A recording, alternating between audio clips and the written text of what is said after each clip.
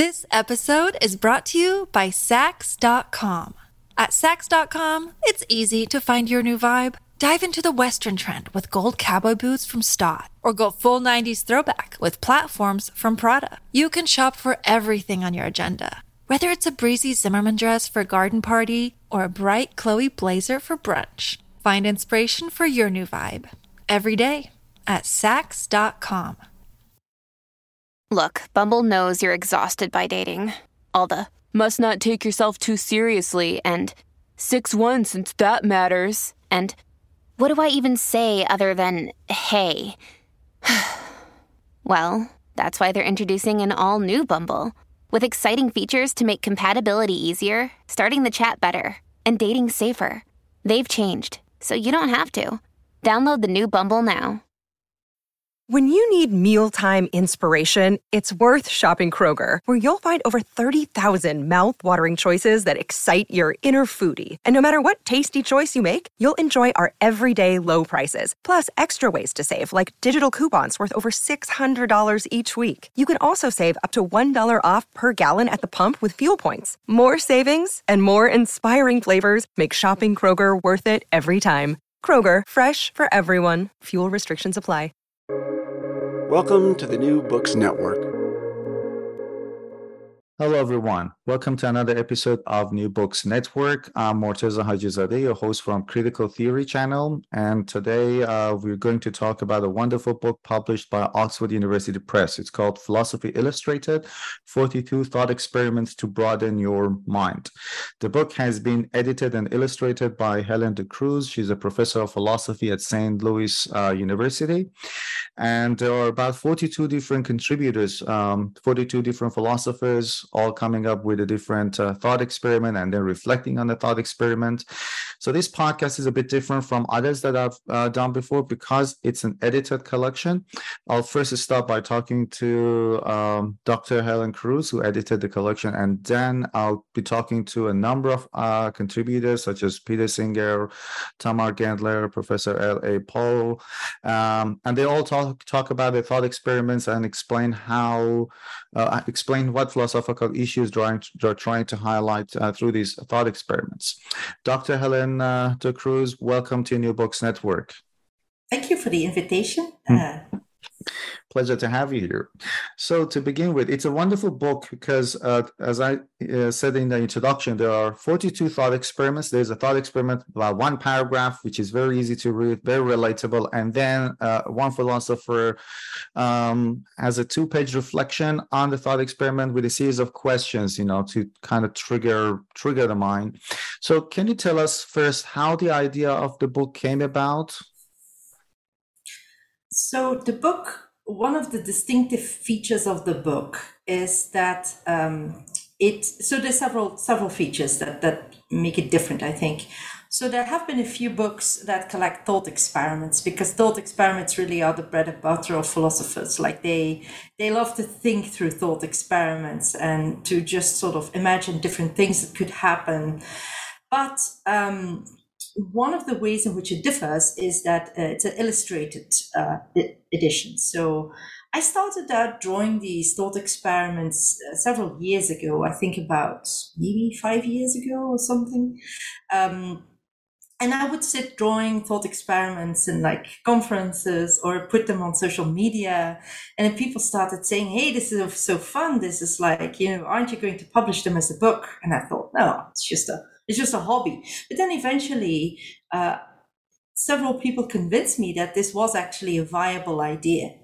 And so that's actually how it took shape, the idea of, and then I thought, so one idea, I was approached by a trade publisher who didn't pick the book eventually. And they said, look, we are really interested in the pictures, but what I thought was, I'm not an expert on all these different thought experiments. Like they span different philosophical traditions. They span a wide range of cultures. Like I'm not an expert in all of them. Like that would be impossible. So I wanted to have for each thought experiment, as you mentioned, an expert, somebody who does know about the tradition. In some cases, even the people who came up with the thought experiments themselves, if they were still, alive and willing. So recent thought experiments. And so I proposed that to the trade book publisher, and they didn't want it. They said, look, we want you to write everything and draw everything. It's just too much effort. So then I thought, well, that's not my vision. So that's where it ended. But then I heard that Oxford University Press might be interested in this volume, particularly for their series of books, textbooks for students. And they thought that this might be an interesting and different way to teach philosophy. Like, we're always looking for different ways to teach intro. And so I talked to the person at the time who was the editor, and I'm now blanking on his name. But anyway, I talked to him at a conference a few years ago. And so we talked about shaping this book. And then eventually I sent in a formal book proposal. And really, to my delight, Oxford University Press did go with the vision of the different, even though they said it'll be difficult to get like all the permissions and so on sorted out, of 42 different reflections written by actually more than 42 experts, because some of them are co-authored. So I think about 44 experts in total. So that's how that came into being. Fascinating story. As you're right, when I was going through the book, I kind of imagined it must have been a huge task to get, as you said, more than 42 authors, to get them to write the thought experiments, reflect on that, come up with the questions, and then put it all in one edition. And I wish our listeners could see the book. The illustrations are simply magnificent. So I do encourage our listeners just to go and pick up the book and just have a look at the illustrations as well. And as I said, they're quite relatable. And you mentioned a good point. I wanted to ask about the target audience.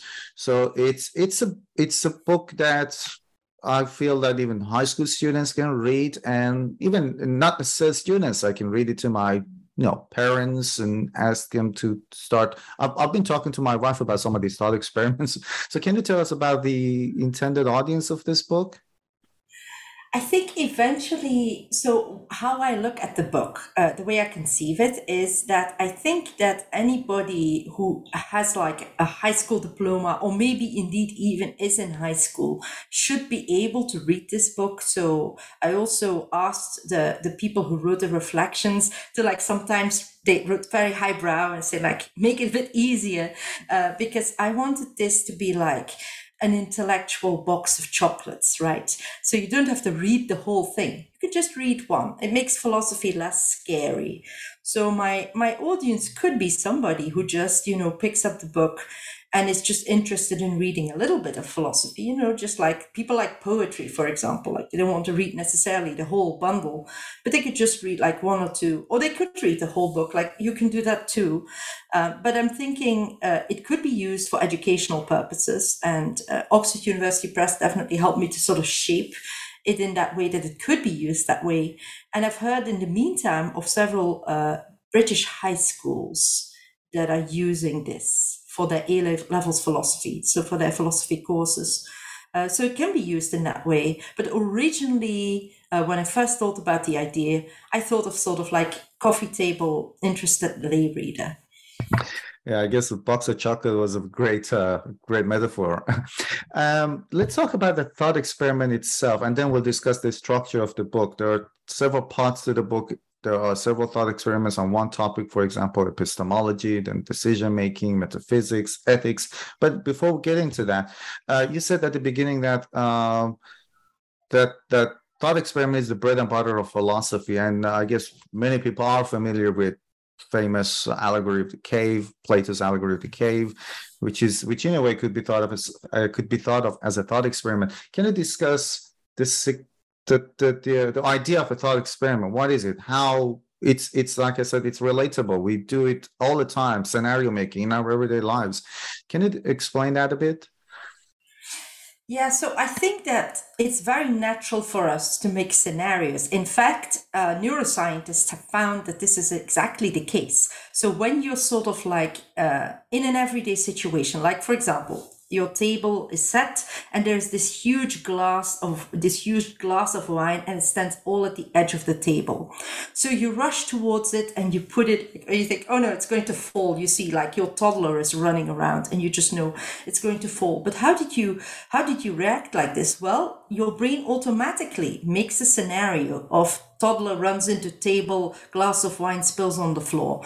And we do this so spontaneously. We do this all the time, making these scenarios.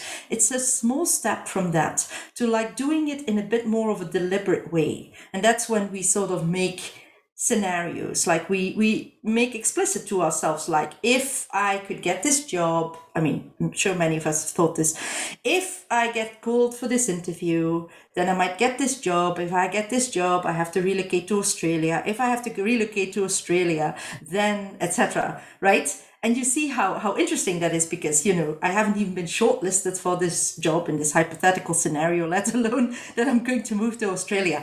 But you can see how we so spontaneously do it in our daily lives, and it helps us to act in certain ways. Like I've heard of people saying, like, I honestly don't see myself move to Australia. Therefore, I don't know what to say. Like, I know you are in Australia, right? And therefore, I'm not going to apply to this job, right? So you see how this is useful for our everyday lives. But then we can do it in this deliberate way to really help us think through different scenarios. And I think that's where philosophical thought experiments come in. But I think they are actually continuous with literature. Like, there's a lot of thought experiments going on in various works of literature as well. I'm trying to think of specific examples, like, chasing a big whale and things like that. It's not so different. It's just that a thought experiment, a philosophical thought experiment, is really short and is really deliberately used to illustrate or to evoke or to otherwise lend support to a philosophical position. That's what it's supposed to do. But it's very continuous with how we reason in general. Yeah, and speaking of thought experiment, like I said, the allegory of the cave, we tend to think of philosophy of something Western, but the great thing about this book is that you have covered a wide range of philosophers from different parts of the world. I was talking to Professor Hui Chia Loy from the University of Singapore. So for our listeners, you'll hear that conversation soon. And his thought experiment was impartial care, which was by a Chinese philosopher from more than 2,000 years ago, I guess. So it's just fascinating to see how thought experiments have always, for thousands of years, been used to discuss everyday social issues. And the book is actually, there are 42 articles, and it's been divided into several sections. Can you talk about the structure of the book a little? The sections are metaphysics, epistemology of decision-making, ethics. Can you talk about the structure a little? Yeah, so the structure, that was really something that OUP recommended I do, because it helps. So it's helpful actually even also for the general reader. Like, I'm interested, suppose you're interested in, so these different parts are basically corresponding to different areas of philosophy. So in philosophy, there's various sort of subdisciplines of things that people are interested in. Like, ethics has to do with the good life and with, moral norms. Epistemology has to do with what can we know? How do we form our beliefs? Can we trust what other people tell us? Metaphysics has to do with the deep structure of reality, like, are there souls? Do we have free will? What does the world ultimately consist of? Is it infinite? Things like that. And so in order to give structure to these wide range of thought experiments, rather than grouping them by tradition, I thought it was best to group them per sort of philosophical subdiscipline. So those are basically the different parts. There's also philosophy of religion, which has to do with, religious questions, philosophy of language, which has to do with, how do we use language? How do we know that words mean a certain thing, and so on. And one question I forgot to ask, when you were describing this, talking about the significance of thought experiments, you make a distinction between epistemic action and pragmatic actions in your introduction. Can you talk about that? What does it mean, epistemic action and pragmatic action? Yeah, so I published about this unrelatedly a few years ago, a different paper. It was a paper about mathematics. And I think actually, so one of the things, this relates actually to the bigger question about why should we care about philosophy? I'm always worried about that, like not just because it's my job and if nobody cared about it, well, I wouldn't be able to do my job, but because I genuinely think that philosophy helps us in ways that are unique and that are important. And indeed, like a lot of the things that we think about are like, how can we change things? How can we do things? And those are pragmatic actions. Like think about climate change, huge topic now. Like my family in Europe, like they are, they're looking at the wildfires and the gas prices and so on. So how can we solve that? And then you can say, like, let's do pragmatic actions, which are like actions in the world. Let's do carbon capture. Let's reduce our carbon footprint. So things like that. So these are like concrete changes in the world. Epistemic actions actually don't change the world immediately. Like they are basically things that we do to learn something and to change our beliefs. And that's what epistemic, so they are deliberate things that we do to change how we think. And that's important because you can't just say, do something, like he said, do something, but you have to know what to do. And in order to know what to do, you have to consider and think and reflect. And I think philosophy is so useful for that. So a lot of thought experiments. So there's a bunch of thought experiments in this book on political philosophy. And those are thought experiments. Like, I'm just going to give you one example, and it's the example of Rawls's grass counter. So Rawls has this delightful story of this brilliant mathematician who one day just decides to count blades of grass. That's all he does. He just sits at the side of the road or on the lawns of Harvard, this brilliant mathematician, and he counts blades of grass. Should people be allowed to do that? And Rawls sort of thinks about democracies as, we all have to do our part, we have to be productive. And it seems like there's something like weird about that. Like he is happy doing that, but he's not producing anything. He's not contributing anything. But then you can ask the question, and that's also what Bonnie Honig, who was the person who wrote the reflection, like it calls into question, like, what do we value as a society? How should we think about members of a society? Should we think of them like, normally we think of them as contributing to the greater good, but how about their personal happiness? I mean, this mathematician, what if he's truly happy? Like the happiest thing on earth he can do is count blades of grass. And that's actually sort of thing, this sort of thought experiment helps you to think about such issues with clarity. By taking something really ridiculous, like counting blades of grass, we can get a clearer picture about, should we enable him to do that? Like, should we give him like a little minimum wage so he can count grass all day and things like that? Yeah, that was one of my favorite thought experiments as well. Thank you very much, Dr. Helen Cruz, for your time and for sharing your thoughts. And I do encourage our listeners to stay on and listen to some of the authors talk about the thought experiments. Thank you very much for your time. Thank you. For the next part of this podcast, we are in the presence of greatness. We have Professor Tamar Gendler with us. Professor Gendler is an American philosopher. She's the Dean of the Faculty of Arts and Sciences at Yale University. She's also a professor of philosophy, psychology, and cognitive sciences at Yale. Professor Gendler, welcome to New Books Network. Thank you so much. I'm delighted to be here. Let's talk about your contribution to this book. You have written this thought experiment, which is called Skywalk, and it's an experiment in the philosophy of mind. So can you describe the experiment to us, please? Sure. So I want to ask you, as one does with thought experiments, to engage in an act of imagination.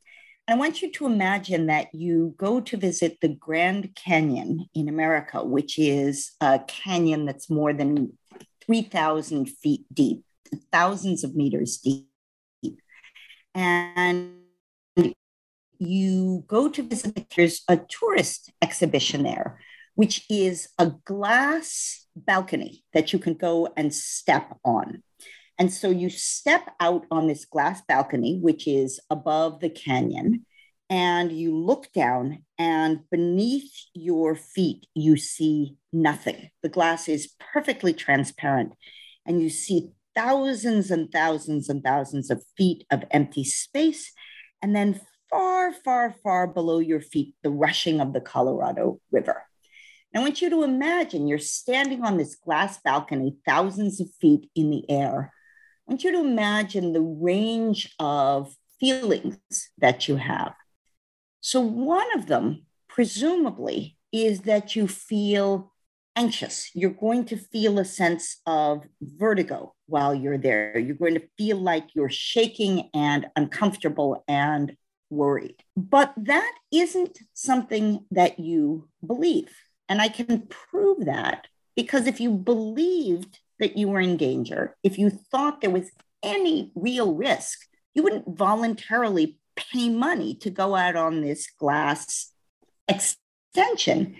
And most particularly, imagine that you brought your children or your partner or someone you love tremendously with you out onto that platform. You wouldn't do something that put them explicitly in danger.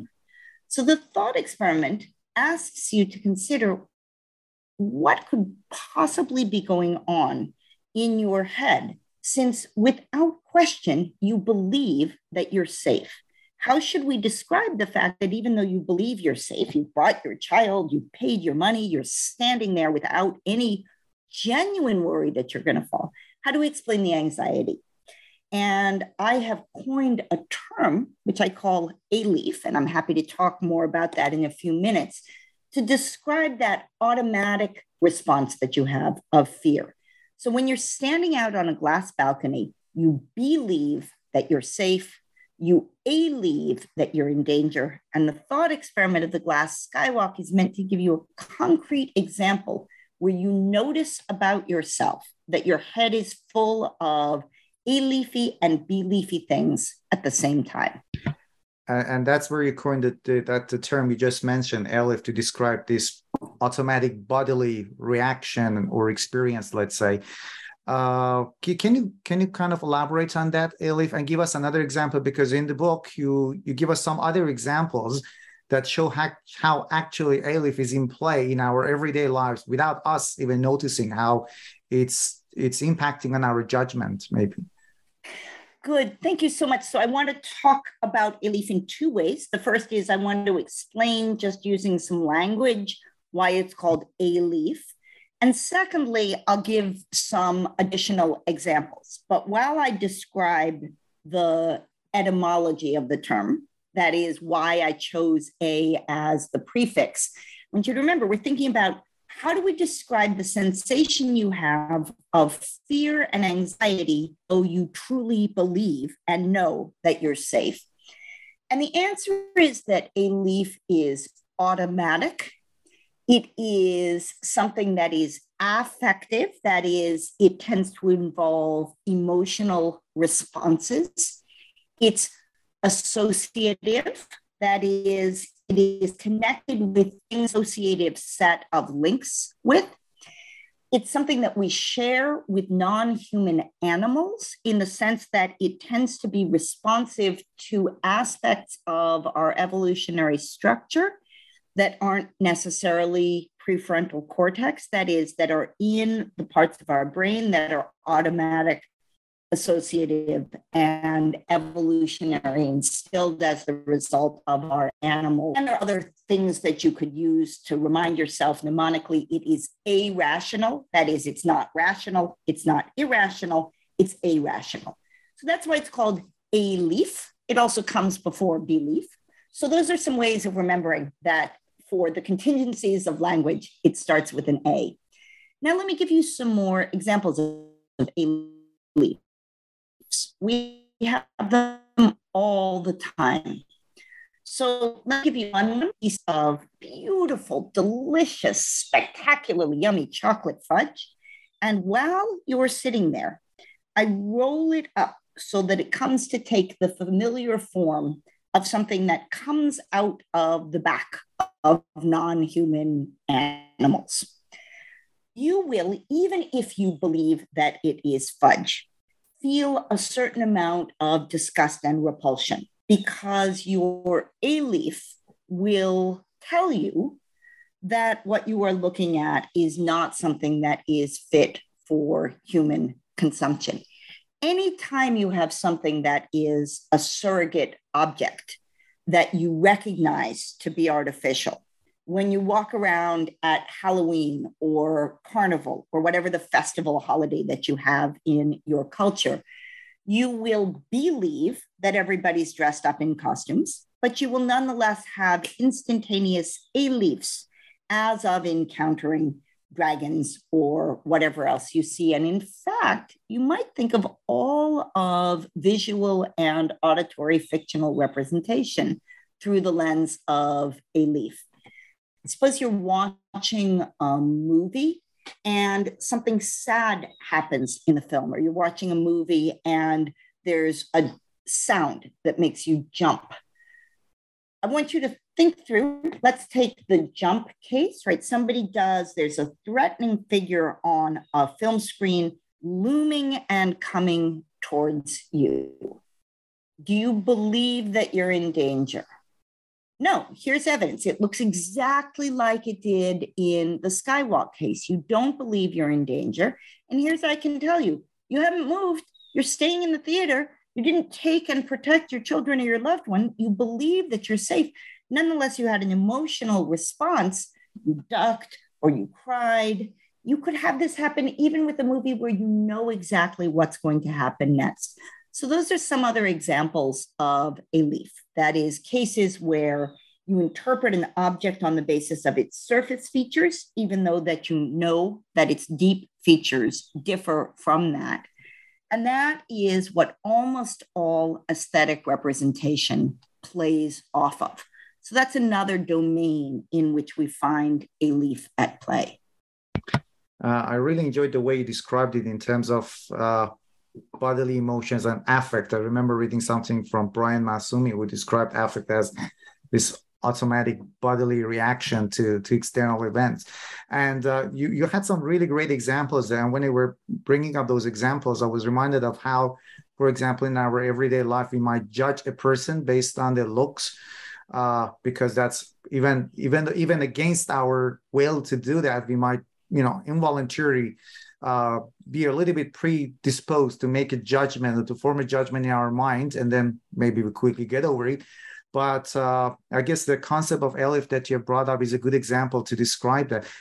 Am I right to assume that sometimes it reinforces the stereotypes, or it kind of reinforces the inbuilt biases that we humans have? So it's interesting that we classify some overlearned associations as biases and some overlearned associations as knowledge. Because in fact, what the things that we call biases encode are patterns that we've encountered in the world. Human beings ultimately are pattern encoders. And we tend to see something, and then we see something adjacent to it, and we come to have a certain association. Some of those associations are enormously helpful. In fact, most of those associations are enormously helpful. We come to associate things that cause pain in the body with danger. It's a really good thing that you associate not having anything under your feet with a situation that you don't want to place yourself in. It's a really good thing that you have an overlearned association of a looming object and the need to pull back. The problem is that we live in a world of injustices. And so what we encode automatically are the facts and patterns that we see. And to the extent that certain forms of embodiment are associated with certain forms of social location in a hierarchical system, we learn that the world is the way it is. And here's a funny thing about Elifs. You don't get to choose which ones you have. So if you live in a society that is hierarchically structured by race or hierarchically structured along certain kinds of gender expression or hierarchically organized along certain modes of religious self-presentation, you will, with exactly the same system that teaches you, keep my hand away from fire, it is hot, and exactly the same system that teaches you automatically to type on a keyboard or to drive on the side of the road that it's customary to drive in your country, your learning mechanism encodes the patterns that you encounter. And so if you live in a society that is structured around racial or gender or other sorts of hierarchical classifications, you will come to have a set of implicit associations of power and prominence with the dominant visual representation and of subjugation with those who don't fall in that category. I've just described to you what people call implicit bias. Implicit bias, which is an area of study in a lot of psychological literature, is the recognition that even if you affirmatively are trying to be egalitarian, if you have been raised in a society or a planet where most of us live, where racial categories make a difference in terms of what you have encountered, your associations will reflect that. Implicit bias is no different from pulling your hand away when something looks like a fire or reaching towards something that you've come to associate with having it be appealing. It's how brains make sense of the world. But it brings out something really interesting about our beliefs. Sometimes we like to have them out of line with our beliefs. It wouldn't be fun to go to an amusement park if you really were scared when you're on a roller coaster. What you want is the interplay between your belief that everything's fine and your belief that everything's risky. Or think about the joy of watching a sad film or of putting yourself into a situation of fear when you read a horror novel. The juxtaposition, my belief is like this, my belief is like this, is the joy of it. That's why people pay to go out on the glass skywalk at the Chicago Tower, at the Grand Canyon. They have these all over. But sometimes we want our beliefs and our beliefs to be in alignment with one another.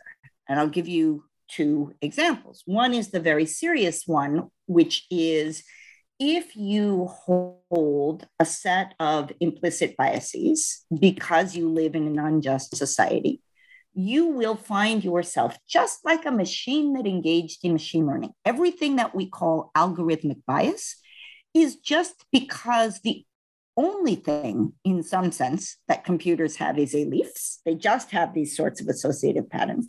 So just like a computer encoding information that picks up correlations in the world, your brain encoded information that picked up correlations in the world.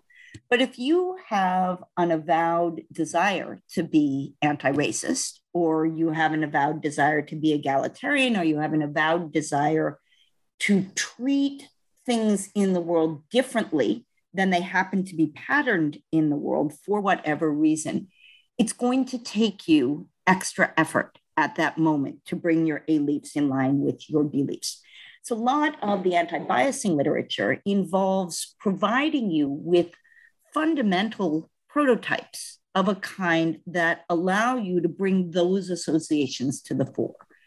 So you're never going to lose the set of associations that you picked up as a result of navigating the world. You've lived in a society that's structured in a particular way. But if you provide yourself with images, for example, if you're interested in racial bias, and you provide yourself with images that come to your mind in a way that beliefs do, that allow you to see parity across embodiment, you will have less tension between your beliefs and your beliefs. Okay, so I said that was the serious example.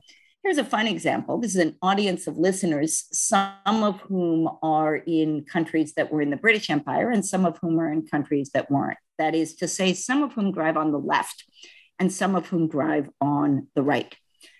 Driving is another case where you want your beliefs and beliefs to align. In fact, one of the ways in which you can see that you cross the street on the basis of a belief is to go from a Commonwealth country to a non-Commonwealth country or vice versa, and to discover that you don't know which way to look when you're crossing the street. The cars are coming from the wrong direction. It's not like you don't believe you're in London or New York, but your beliefs are causing you to look the other direction. Now, that's a playful case. That is a case where your beliefs and beliefs are out of line, and it's a problem because it's just a lagging habit. do this all the time, right? You rearrange your kitchen. Your A leaves have the entire kitchen mapped out where things used to be. So even if you believe that you've moved the forks from the left side to the right side, you're going to have trouble finding them. But what these bring out, and I think it's really important as you think about implicit bias, which I think is often treated as grounds for moral condemnation, is that in the end, we're pattern picker-uppers. If we live in an unjust society, we're going to pick up unjust patterns. Those are going to be what we see automatically. We have a moral obligation to try not to have those govern our behavior. But in the end, actually, a cost of living in an unjust society is that our instincts are going to pick up the patterns in the world around us. There were wonderful examples describing A-leaf and belief, especially moving from a non-Commonwealth country to a Commonwealth country. That happened to me. I almost got killed twice, not knowing which direction to look. Thank you very much, Professor Gaynor, for sharing your thoughts with us. It was amazing. Thank you. It was great fun, and they were wonderful questions. You're a spectacular interviewer. Thank you. Thank you very much. This episode is brought to you by Saks.com.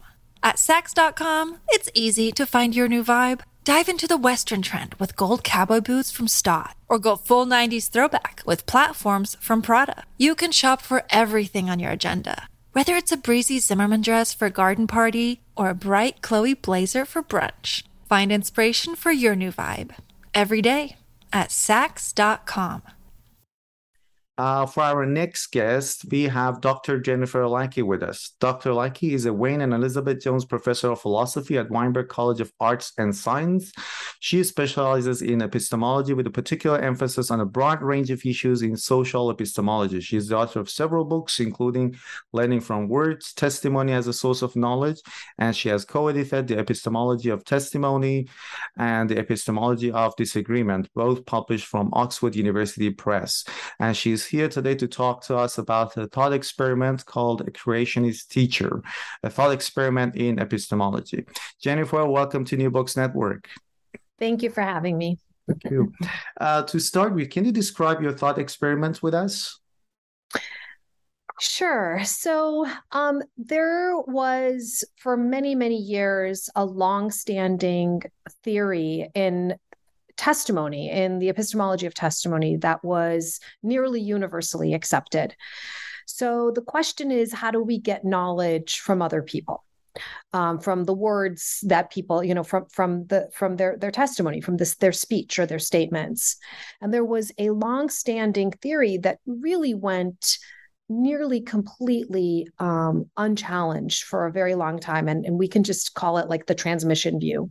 And the transmission view is that testimony is, kind of people learn through testimony in much the way that we would imagine like a bucket brigade, right? So if we've got a bucket brigade of water, I have a bucket of water to pass to you, and you need a bucket of water to pass to the next person.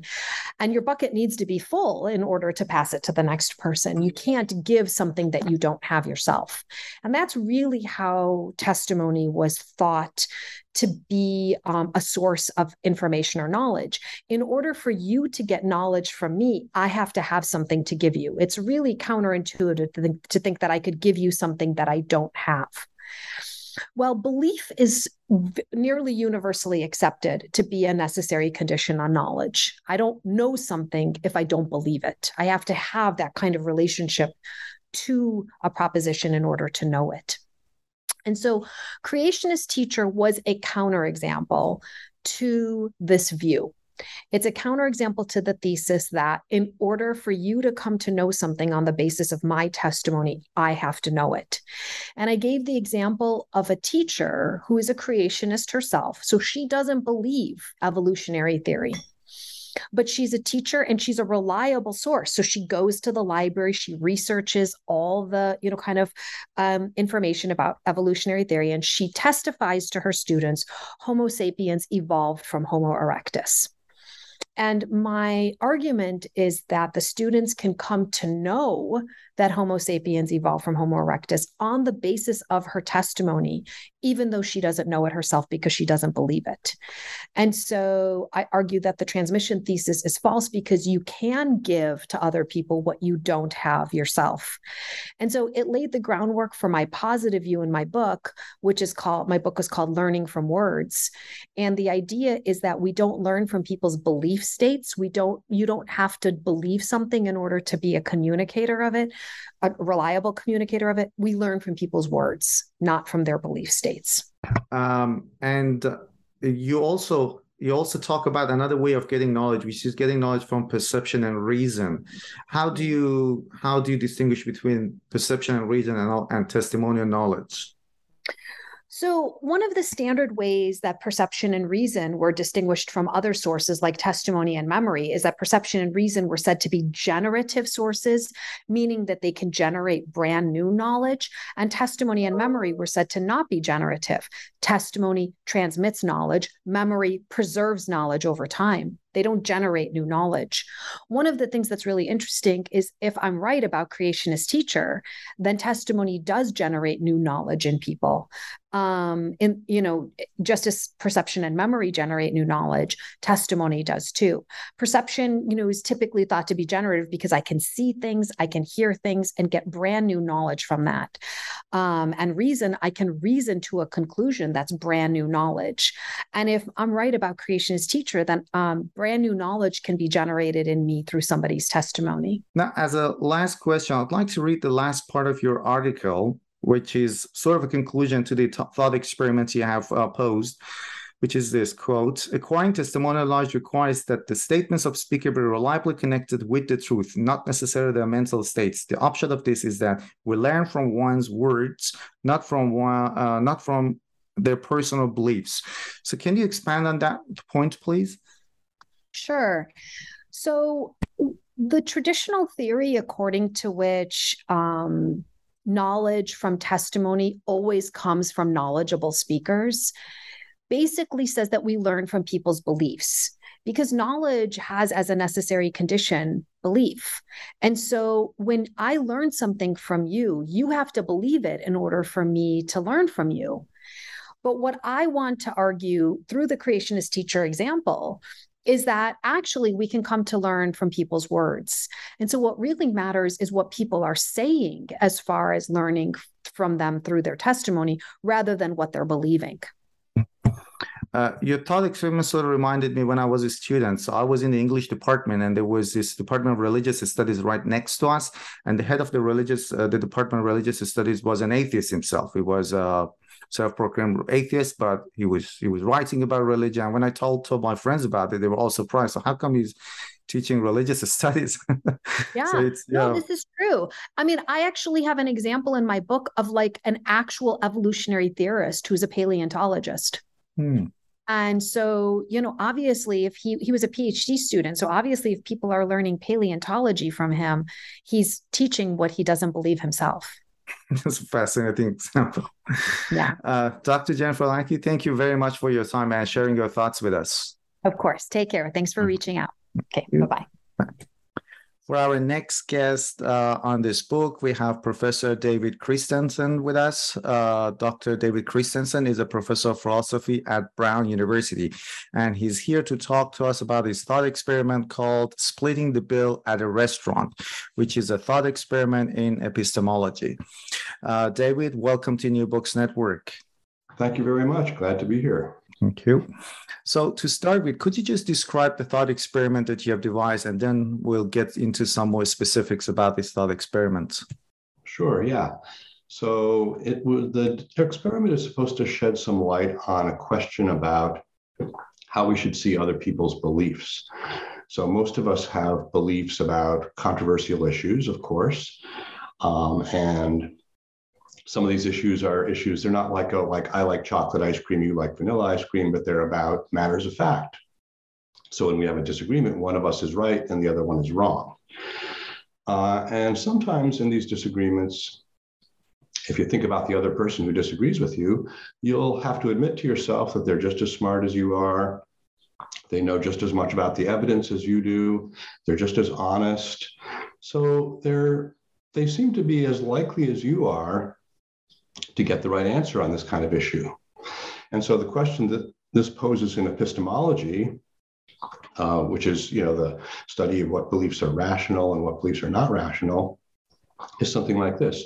Can it be rational for me to maintain my confidence in my belief, knowing that people disagree with me, and in particular, knowing that people who seem to be just as smart and knowledgeable and honest and hardworking as I am disagree with me? And so the experiment was designed to get a very simple case where we have a very good idea what the evidence is. We have a very good idea about how to gauge how good people are at responding to the evidence. So I imagine a case where I've been going out to dinner with my friend for many years, and we divide the check and do the math in our heads. And we've discovered that we're equally good at doing this kind of math over many, many, many dinners. And we're both pretty good, but when we disagree, we've been wrong equally often. And so, of course, today we do the math in our heads and my friend disagrees with me. Maybe I get $43 and she gets $45. And so the question is, should I lose confidence in my belief, at least until we get out the calculator and figure out who's really right? In the meantime, should I lose confidence? And the side of the experiment is supposed to support the idea that in these kind of cases, I should lose confidence. I should not be confident that she's the one who made the mistake this time. And when you say that our friend is just as smart as we are, we have the same level of, let's say, understanding, knowledge, or education, that's what you call epistemic peer in your reflection in the thought experiment. Yes, that's right. So, I mean, if I was going out to dinner with a 5-year-old and they disagreed with me about the bill, I wouldn't have any reason to worry, right? But the idea of an epistemic peer is somebody who's just as good as I am in general about figuring out the relevant kind of material. It's a very useful thought experiment because sometimes I get into some discussions or, let's say, arguments with some friends of mine over different topics, and sometimes the discussions it really gets heated, the arguments. Now let's see, in this experiment you make a distinction between two philosophical standpoints, or let's say two types of stances. One of them is a conciliationist and the other one is a steadfast stance. Can you describe what these two are and how they relate to the experiment? Sure, yeah. So the stance that I've been defending is the one that I've called conciliationism, which is the stance that I should lose confidence in this case, and more broadly in many cases where I disagree with people who are my epistemic peers. And the steadfast view, there's different variations of it, but I think the best variation of the steadfast view is the one that says, well, if I'm the one who actually got the basic reasoning right on this particular occasion, then even if in general my friend is equally good at figuring this kind of stuff out, if I'm the one who got it right this time, it's rational for me to hold firm, to be steadfast in my opinion, and not to lose confidence. And there are also pretty good arguments, or that's the evidence in support of both stances. The question that I have here is that, so how can we rationally retain our confidence despite some disagreement or some apparent evidence against our stance? And you make a reference to an article here, if I'm pronouncing the name correctly, Lassonen Aarnio, am I right? Aarnio, yeah. So can you shed some light on that? Yeah, so Maria Lassonen Aarnio is a philosopher who's defended the idea that as far as rationality goes, things like disagreement of other people, or even, let's say, evidence that I've been drugged or something, should not cause me to lose confidence if, in fact, I've done the original reasoning correctly. And I mean, her argument is very complicated and sophisticated. I can't really go through it now, but roughly what she does is she tries to show that any way of trying to to describe a principle of rationality that yields the conciliationist result is going to be very difficult and problematic in various ways.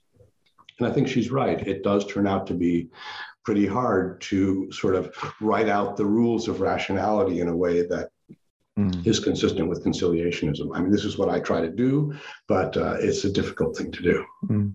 And being a steadfast, and I mean, sticking to steadfast stance, is there a possibility of this leading to dogmatism, just stubbornly defending your stance? Yeah, I mean, that's exactly the conciliationist thought, that, you know, we all are imperfect beings. And one of the key things about making mental mistakes is that they're not transparent to the person who makes them. So, you know, if I hold fast in my disagreements, I seem to be saying, well, I'm not the one who made the mistake this time.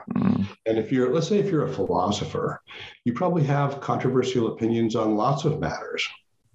So if you were a steadfast philosopher and you held firm on all those opinions, you'd have to think, wow, I got all these things right, and all these other philosophers are getting them wrong. Now, maybe, if I look at the external evidence, it looks like they're just as smart as I am, looks like they're just as well educated, looks like they're just as, steeped in the literature, but hey, I got all this stuff right. Maybe I'm pretty special. Yeah, and I guess it's a task of philosophy to touch up on controversial issues as well, to go against the current sometimes. Yeah. One of the things that's hard in controversial issues is relates to the question you asked first, which is about epistemic peerhood. So who should I consider my peers? In the restaurant case, it's really simple. I designed it to be simple. But if we think about controversies in politics, it's a lot more complicated. Do I really believe that the people who, let's say, without getting into details, the people on the other side, do I really believe that they're honest and in good faith? And sometimes I don't, actually. So then should I be thinking of them as peers or not? That gets very complicated. Yeah, because you're right. When it comes to science or math, it's more or less easier to make a decision. But when it comes to social, ethical issues, then the question is way more difficult and complicated. Yes, right. There's no track record, for one thing. There's no neutral referee to say, oh, they've been right just as often as you have. Dr. David Christenen, thank you very much for sharing your thoughts with us on this thought experiment. Well, thank you very much for having me on your podcast.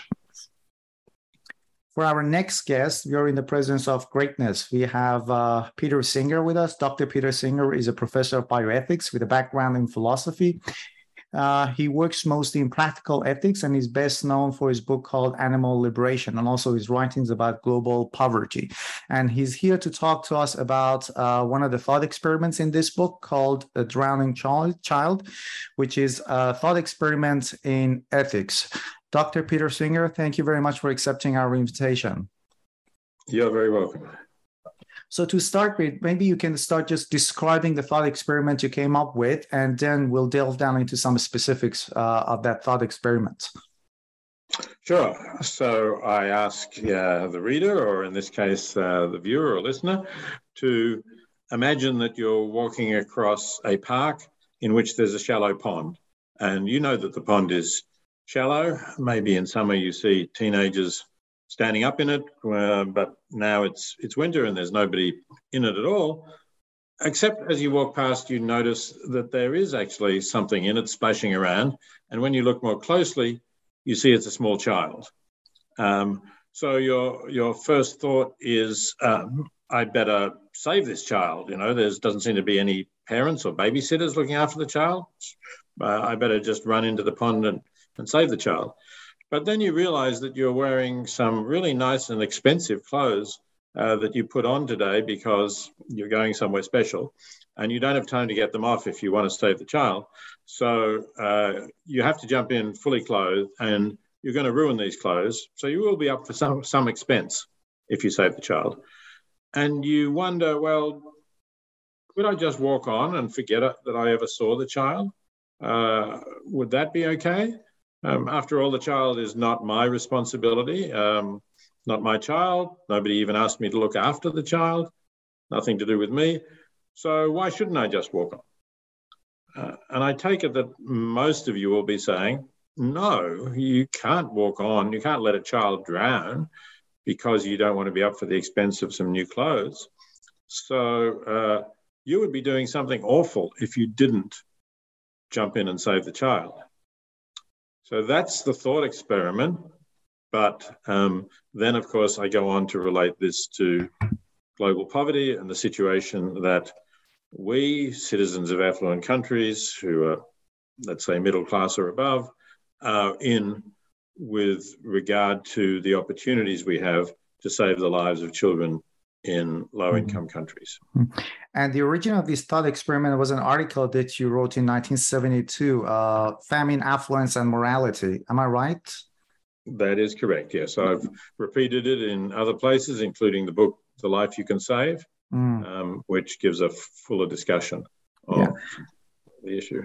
But how is this similar, this situation that you describe in the thought experiment, how is it similar to this situation, to the global poverty and also our responsibility as individuals towards people we've never seen? The point of the thought experiment is to challenge the idea that the fact that people who are in extreme poverty and dying from their poverty, as many people do, and particularly children, that the fact that they are the fact that we did not cause them to be in that situation is not a justification for our not helping. And that's why the point of the child in the pond is that the fact that we did not cause the child to be in the pond, nor did we undertake any responsibility for looking after the child, that doesn't mean that it's okay to walk past and let the child drown. So the fact that we're not responsible for, let's say, children dying from malaria in malaria-prone regions doesn't mean that we don't have any obligations to assist if we can. And in that particular example, as in many others, we can assist by donating to an effective charity that will provide bed nets to people in those malaria-prone regions. And it's been clearly demonstrated in controlled studies that when people do get bed nets, they use them and the number of children dying from malaria drops significantly compared to other villages in which there are no bed nets. And my next question has two parts. It's that, well, some might argue that it is true, right? We need to help strangers as well, but it's like a drop in an ocean, and it's not really going to solve the problem of global poverty. That's one part of it. And the other part is that, especially these days, a lot of governments try to shift their own responsibility onto individuals, whether it comes to global warming, whether it comes to poverty. And there is a dose of, let's say, suspicion towards, or let's say distrust towards governments as well. So do you think, what is your response to those who might argue that it's a shift, it's shifting government's responsibilities to address a structural injustice around the globe to individuals? Well, before I talk about governments, let me answer the first part of your question, which is basically the drops in the ocean objection, saying, well, you're not going to solve global poverty this way.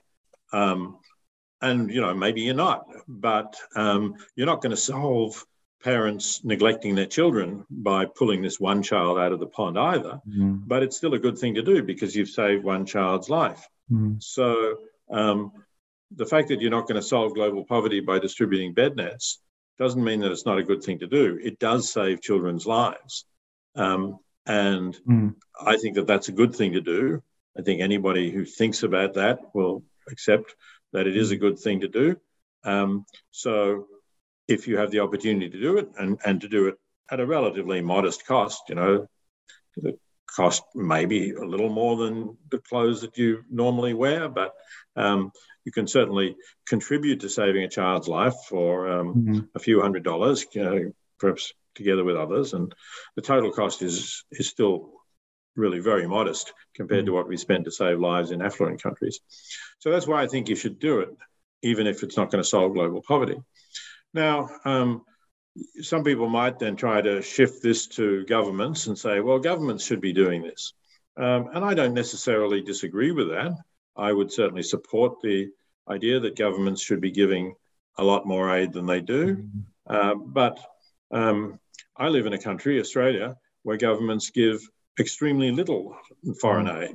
The Australian government is currently giving about 22 cents in every $100 that the nation earns, I believe. And I spent part of each year in the United States teaching at Princeton, and the US government is down at a pretty similar level, really. It's not very different. So if you're living in one of the handful of countries that are giving around 1%, $1 or €1, let's say, in every 100 that the country earns, and if you're paying taxes towards that, you might have a somewhat better reason for not giving voluntarily, although personally I think you still should. I think that's still too low a level. But if your government's not doing enough, then why not make up for it? You still have that choice to contribute more. And I think we should do that while encouraging governments to do more, and incidentally also to make their aid more effective, because we as individuals have the choice to find out the most effective organizations, which, for example, you can do by going online to thelifeyoucansave.org, a charity that I founded to try to set up the most effective, to try to inform people about the most effective charities for helping people in extreme poverty. So, perhaps you can actually get better value by doing that than most governments would give you, because governments tend to be more conservative and hard to shift in their policies. Thank you. And you yourself were sort of encouraged to give up a part of your salary, as you mentioned in this article, Famine, Affluence, and Morality. And it has become a seminal article. It has been read in a lot of classes when it comes to as an introduction to the philosophy of ethics. And you mentioned that a lot of people have also been influenced, some of your students maybe, if I'm not mistaken, I read it somewhere, they have established charities. And one of them you just mentioned, The Life You Can Save, right? Can you explain about that a little bit more, please? Yes, certainly. Actually, I co-founded that together with a man called Charlie Bressler, who was not an academic, but he had a career in the retail industry and had made quite a lot of money, but had the feeling that somehow this wasn't really what he'd wanted to do with his life when he was setting out in life, when he was a student, for example. And so he came to me after he'd read the book, The Life You Can Save, and said, basically, let's set up a charity that provides this information to people and spreads the ideas that I was putting forward in that original article, so that more people know that you can give effectively, and that this is a good and actually a personally rewarding thing to do. So that charity has a website, and if you want to read the book, The Life You Can Save, the charity bought back the rights from the original publisher and is now making it available free as either an ebook or an audio book, just by going to that website. So we're trying to spread that information about the most effective charities you can donate to. Professor Peter Singer, thank you very much for your time and sharing your thoughts with us. Thank you. It's been a pleasure speaking with you. Well, our next guest is Professor Alexandra King. She's a professor of philosophy at Simon Fraser University, and she's here with us to talk about a thought experiment, Red Square, which is a thought experiment in aesthetic. But I must mention that the thought experiment was written by Arthur Danto, and Professor Alexandra King has some reflections on that. Alexandra, welcome to New Books Network. Thanks for having me. I'm looking forward to talking about this. Thank you. Let us start by describing this thought experiment first, and then we'll get into some specifics about it. Sure, yeah. So Arthur Danto's thought experiment, this is in his book, The Transfiguration of the Commonplace. He sort of wants you to imagine you walk into a museum and you see this hallway, and the hallway is full of paintings that actually look quite similar to each other. So you see the first one, and it's called Israelites Crossing the Red Sea. And it's just a square red canvas. It's got a frame around it, just looks plain red canvas. You move on to the next one. This one is by a Russian painter, and it's called Red Square. It's kind of a funny little pun, a little wink there. Also a red square, looks identical visually to Israelites crossing the Red Sea. You go on a little further, there's another one. It's called Kierkegaard's Mood. You can see Arthur Danto like flexing a little bit of philosophy cheekiness here. There's another one. He says, imagine this one is an unfinished painting by the Italian artist Giorgione. And he says, imagine that it was, he intended it to be a finished painting, but never got around to finishing it. But what it looks like right now is also a red square. It's just that he primed the canvas with the red paint and was prepared to, paint a whole image over top of that using the sort of red primer. But never got around to it or never finished it. This one's called Conversazione Sacra. And then you go down a little ways further, another one called Nirvana, another one called Red Tablecloth.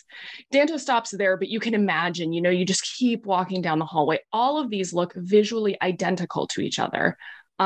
Historically, this is my own editorializing. Historically, this probably isn't quite realistic, right? Like a Italian Renaissance painter probably isn't going to be using the same exact paints, for example, to prime a canvas. Maybe isn't going to be using like the same kind of canvas material. It's not going to be woven the same way. It's not going to be like stretched the same way. There's going to be differences like that. But, you can imagine looking, it's just visually identical. So Danto is like, what makes these different works of art? And what makes any of these works of art versus in a way, we want to say Conversazione Sacra isn't a finished work of art, but how do we get to say that? Because they look visually identical to each other. So that's the kind of thought experiment puzzle that sets up the whole thing. That's a fascinating thought experiment, I guess, especially more recently, the past 10 years, there have been a lot of pieces of art that got people started to talk about the nature of art. I guess one of them that I remember, which was before COVID, was a banana that was taped to a wall, if I remember correctly. So does Danto himself provide an answer to the question? Yeah, he does. So Danto, his view is that what makes something into a work of art, it's somewhat complex, but in essence, he defends a theory that involves some kind of the artwork has to embed a kind of message or like encode a kind of message or like a meaning. And that's something that like the institution of art enables us to have and share with each other. So it's kind of, it's like there's a little bit of what we might call institutionalism in there, where the institution helps, like the art historical institution helps us to, encode those kinds of meanings in a certain way so that other people, when they look at them, they're kind of trying to unearth those meanings.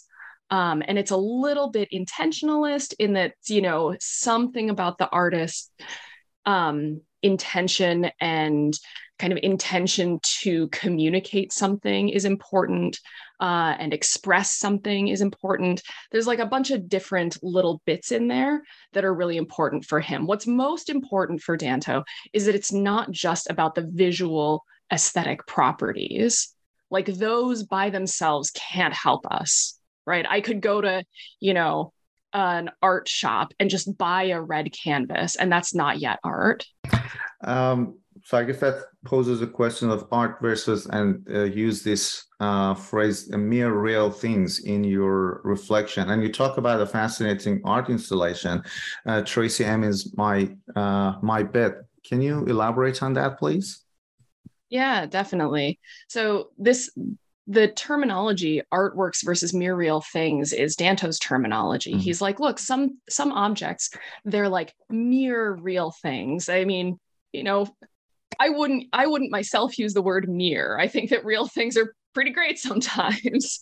But what he means by that is like, if I walk outside and there's like some trees and some flowers and some grass and some cars and some whatever. Those are all mere real things. They're just things that we kind of are given by the world.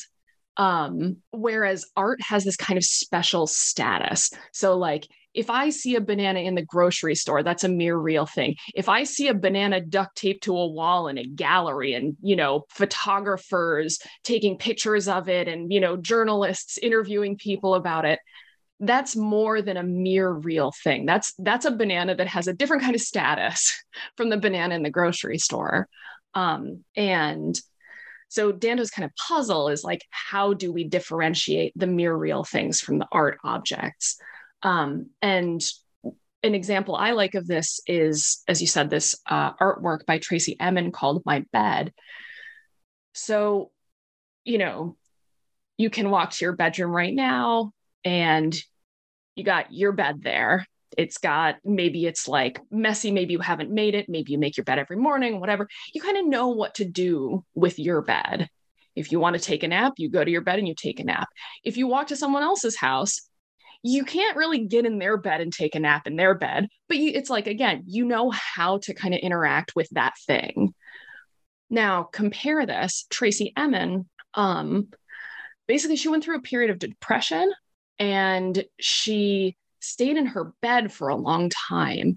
And she like ate meals there. She read there. She like had sex in the bed. She did all kinds of different things. And the installation is that bed, like that actual bed, unmade, uncleaned, with all of the debris that kind of surrounded the bed. So there's like empty ketchup packets, there's used Kleenex, all kinds of stuff is just like scattered around the bed, used condoms, all kinds of like bodily debris. It's like quite gross and visceral. But what you're supposed to see is like, that is her sort of mere real thing bed made into an artwork because it's put in as an installation in a gallery to be appraised and sort of read into in a certain way, in a way that like, if you just saw that bed in her house, you wouldn't be sort of like reading into it for meaning. You wouldn't be trying to like unearth, like, what's she trying to say? Or like, what is going on here? What's like the message, or what am I feeling as a response to this? You would just be like, oh, bed, unmade, dirty, gross. I'm going to leave the bedroom now, So I like this kind of example because it really, you can sort of feel in yourself, or like imagine feeling, if you haven't seen the installation, you can imagine feeling really differently in these two different situations. Like you walk into her house and you're like, oh my God, Tracey, are you okay? Do you need me to hire a cleaner for you or something? Whereas in the gallery, it's a very different kind of experience. And I guess it highlights the point just you mentioned earlier, that it's not only the visual features that affords the status of art to something, it's the author's intention. I know with authorial intention, it's kind of problematic, but anyway, it's author's intention. That sort of reminds me, when I was a student, at the entrance of the library of my university, there was always an art installation done by students, very amateur art installation every week. And some of them were just over the top. I didn't like them, but one of them kind of stuck in my mind, which was an empty fruit basket put on a stand with a sign saying workers share. And I don't know if it was filled with fruits at one stage or not, but it was just an empty basket put there. And I remember at that time, it was in New Zealand. There were a lot of, media coverage about increasing workers' wage. So it was just an empty basket, but it had an important message there. And as a last question, to what extent do you think the art institutions can have that authority or can afford the status of art to let's say mere real things? Yeah, I love that example. I mean, my own view on this is I'm actually inclined to be pretty permissive about what counts as art. So I think Danto's really focused on what we might call like fine art, like painting. He's also really famously very into Warhol's Brillo boxes, which you might characterize as like a kind of sculpture, right? But he's into this kind of like fine gallery art. But then, and you can kind of get in the mindset like, oh, that's a kind of nice answer that he gives for those cases. But there's also cases of like design objects, right? Like fashion objects, like people who are like architecture, for example, right? There are kind of art elements to it, but there are also mere real things elements to it. There's like use, but there's also kind of aesthetic, and you can approach those things in this kind of unearthing the meaning way that you might approach a piece of fine artwork, like these red squares or Tracey Emin's bed or that kind of thing. So I think the institutional ideas, this kind of institutional theory of art really helps us see and clarify a lot of weird cases like my bed, like the banana, or you can think of the basket that you were talking about, or Marcel Duchamp in his famous Ready-Mades. You can think of something like John Cage even in 433, right? It's just 4 minutes and 33 seconds of silence. And that's the piece of music, right? There's a kind of mere real thing there, which is like found sound versus like the piece of music. So there's all kinds of interesting ways that institutional views can help us understand this distinction. But I think it doesn't work as well, or it starts to break down when we think about like architecture and fashion and things like that, where there's like a kind of gray area in there, right? And it's like there are a bunch of worries about institutional theories, like how does something get to be an institution and all of that stuff. But even in, I think, the best version of that, there are still going to be a bunch of kind of fuzzy, questionable boundaries. I myself am not super gripped by the what is art question. I am very inclined to just, let 1,000 flowers bloom. If you want to call it art, great, super. I studied literature myself, and there's this question in literature as well: what counts as a canonical novel, good novel? And sometimes, an author writes a novel, first novel, and it's a contemporary author. It wins a couple of important awards, which is decided by a few literary judges, and then it becomes a work of art. But some other people read in and say, well, it is the role of the institutions versus how people receive it. But yeah, this sort of dialogue is, I guess, in a lot of fields. Yeah, absolutely. And it's interesting how institutions play a role in like making something count as art versus making something count as good art, and how much legitimacy we want to give to institutions in one versus the other of those questions. Professor Alexandra King, thank you very much for sharing your thoughts. Yeah, thank you so much for having me. It was my pleasure. For our next guest, we are honored to have Professor Laurie Ann Poll with us.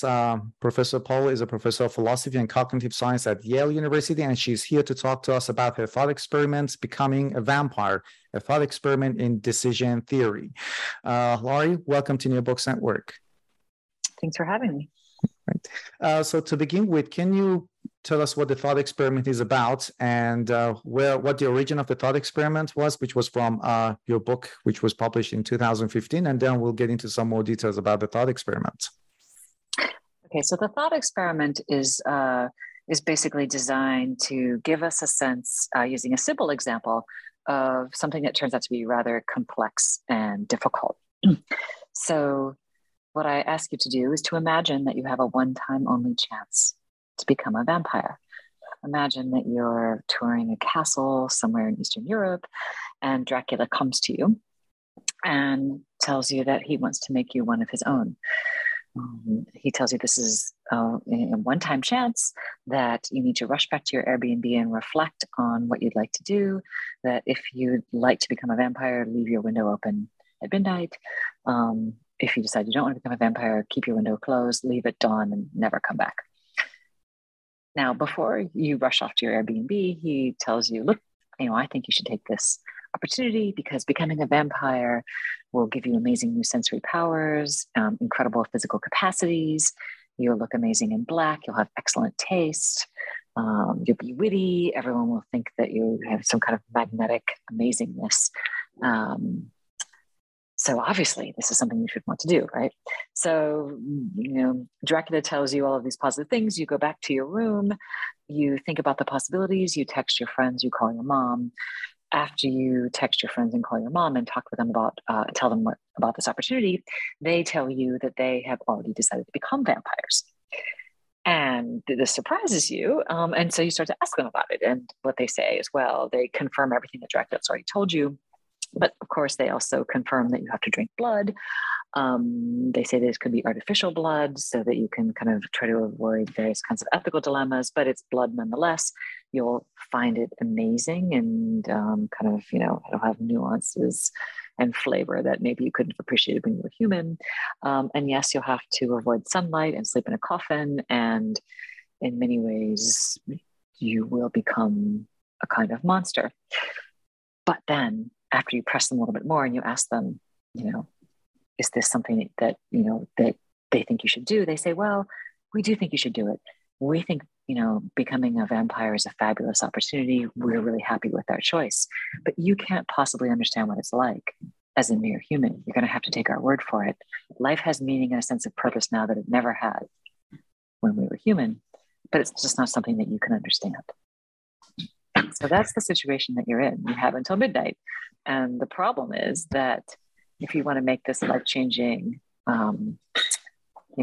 impossible to manage choice, you don't know what you really need to know. In other words, you can't know what it's like to become a vampire, to be a vampire, until you actually become one.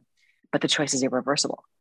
So you have to make your choice without knowing something a deeply salient and really important factor about the choice, which is, what are you making yourself into? What is it going to be like? What is the rest of your life going to be like? Right? Until maybe you get a stake through the heart. It's going to be a long, long life to become a vampire. So that's the thought experiment. Great, thank you. And the thought experiment, before talking about the thought experiment itself, that came from one of the books that you published in 2015 by Oxford University Press, Transformative Experience. So for the purpose of that, can you define what is an epistemologically transformative experience? Yes. So the way that I describe all of this is I say, look, the chance to become a vampire is a transformative experience. You're going to transform into something, basically into an entirely new kind of being. And I say that even though obviously this is an imaginative thought experiment and we don't ordinarily get the chance to become vampires, that it captures something that we do actually experience all the time in our lives. And that is, it captures the transformative experience of undergoing a life-changing event. And the kinds of examples I give are becoming a parent, or maybe going to college, or leaving home for the first time, or joining the military, that kind of thing. And the way that I explore what a transformative experience is they say, look, it's got two components. It involves an epistemic transformation and it involves a personal transformation.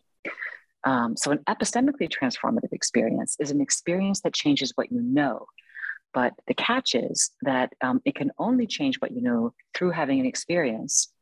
And you have to have that experience to know basically this new opportunity. In other words, to know what it's like, for example, to become a vampire. Or sometimes I talk about, say, if someone were colorblind, they'd have to have a retina operation or wear chroma glasses in order to know what it's like to see red.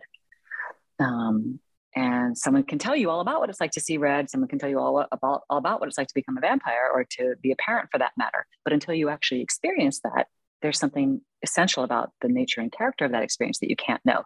And when you do experience it, you will undergo an epistemic transformation. That is, you'll have an experience and learn something that you couldn't have learned any other way. Now, the thing is, epistemic transformations can be smaller, they can be big. And what's interesting, I think, are epistemic transformations that are big. And these big epistemic transformations also lead to what I call a personal transformation. And a personal transformation is something that changes you in a very deep and fundamental way. And as I describe it in my book, it just, it changes some of your core kind of personal or fundamental preferences, what you care about most. If you think about it, if you undergo a radical epistemic change and all of a sudden, you discover something dramatically new, then it's likely to kind of reorganize what you care about in important ways. If you discover seeing color for the first time, or what it's like to be a parent, or you see death in front of you, or fear for your own life for the first time, that's going to reorganize some of the things that you care about most. And that then will create a personal transformation.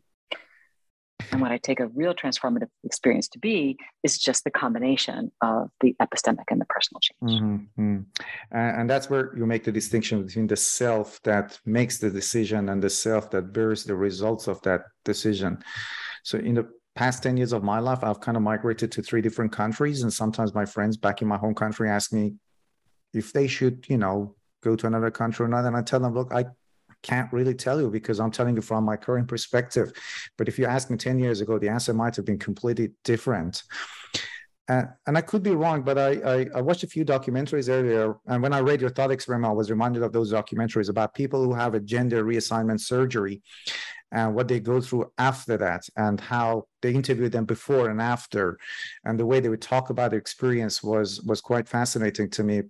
And when I read your experiment, so to compare it to another example, maybe, that's what I thought about. So I could be wrong, I don't know, but I tend to think of it also as an epistemologically transformative experience. Yes, I think there are a lot of different kinds of examples, and transitioning to a new gender would be one of them. The interesting things about some of these changes and some of these experiences. Before one undergoes the experience, there's a kind of level of being unsure. Is this something I really want? One of the interesting things about gender transitioning is that people tend to be very sure of what they want, and they tend to also be very satisfied with the result. So that's somewhat of a special case, but it's definitely, I think, a transformative experience. Some of the cases that I've been really interested in are cases where people are kind of unsure. And one of the funny things about a transformative experience is, as you say, is that who you are changes in a really substantial way. And the interesting thing is, once you've changed, then it becomes very hard to sort of get yourself back into the mindset or back into the shoes of that former self. And so to make a kind of meaningful comparison between your life before the change and your life after is extremely difficult. I think it's quite common for people to be like, I'm really happy with who I am now. And that's perfectly rational. But before they changed, like, again, parenting is a good example for me, because I think people can sometimes be unsure then the self that they were then, in a sense, can't get into the head of the self that they'll become. And so you can't make the choice to become that new self if it's going to be epistemically transformative, because there's a way in which you can't get into the head of that future self. So you have to kind of take a leap.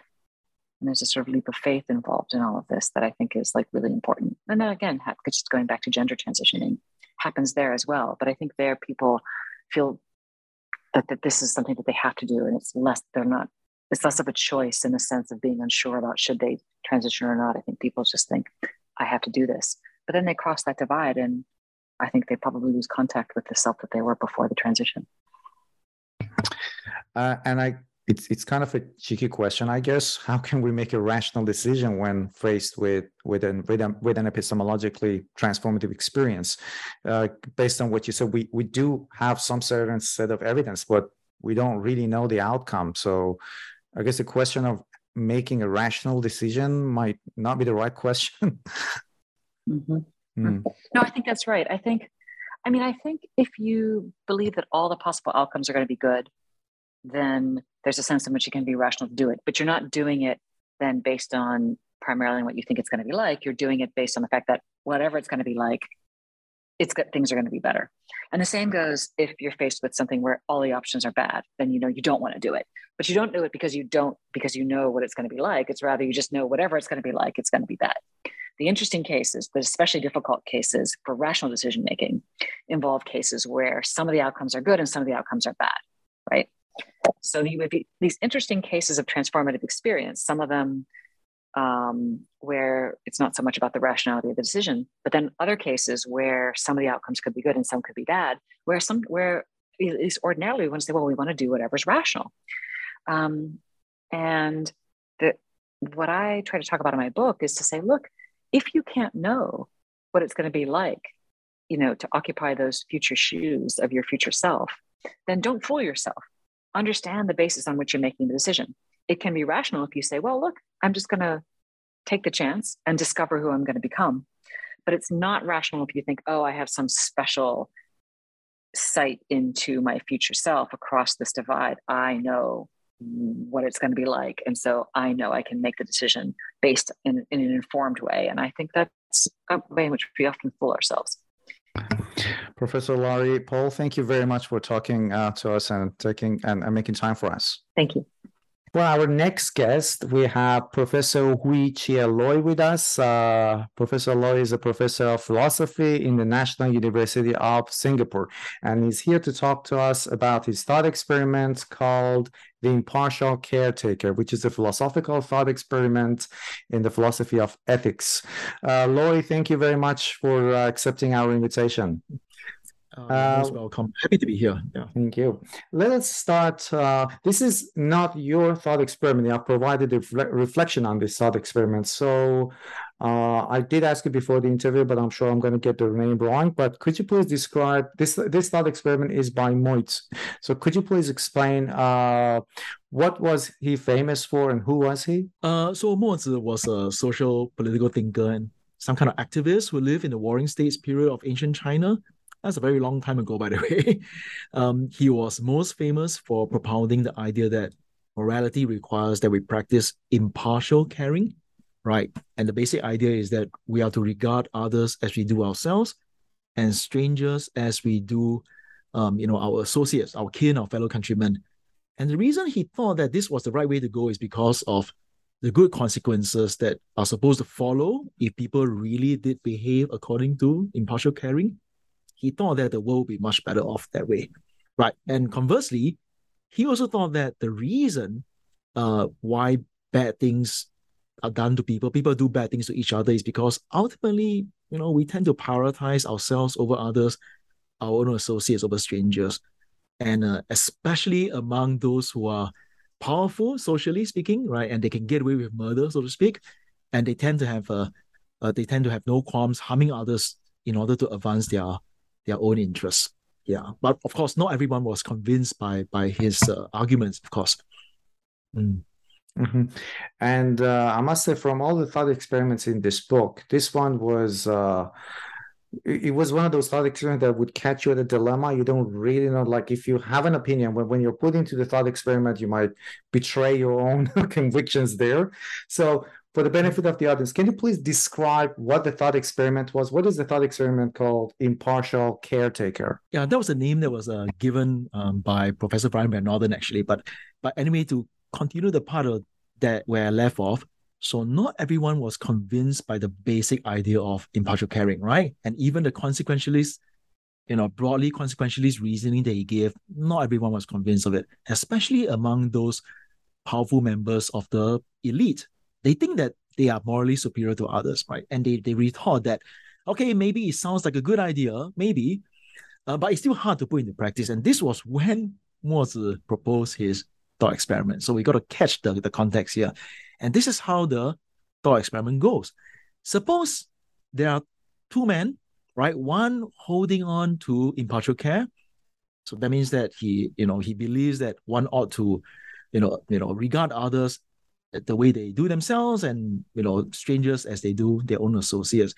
And imagine that the other person does not hold to impartial care. They hold to partiality, right? So they think that it's okay, the fact that you are not me gives me at least some degree of permission or reason to regard you otherwise.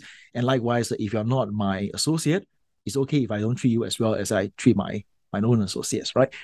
So you have the impartialist and the partialist. And let's imagine that both of them are consistent in the way they behave according to what they believe. Now, here comes the thought experiment. Imagine that it's wartime, and there you are, ready in your armor and helmet, ready to join the battle. And of course, you don't know whether you're going to return, right?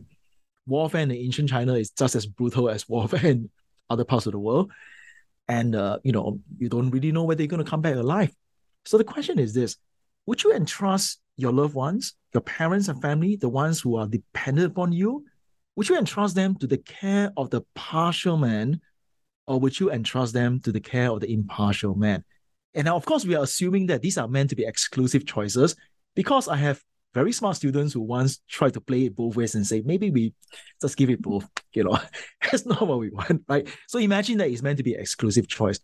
And Mozi claims that in such occasions, everyone, including those who object to the idea of impartial care, would entrust their family to the impartial man as their caretaker.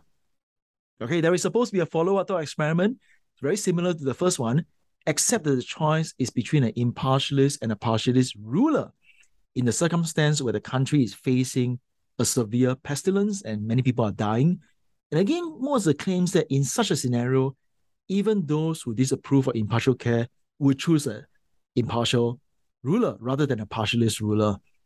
And of course, likewise, we have to assume that this is meant to be an exclusive choice. Are you convinced? It's well, as a matter of fact, when I read the thought experiment, I consider myself to be an impartialist, but when it comes to the situation, then making a decision is difficult.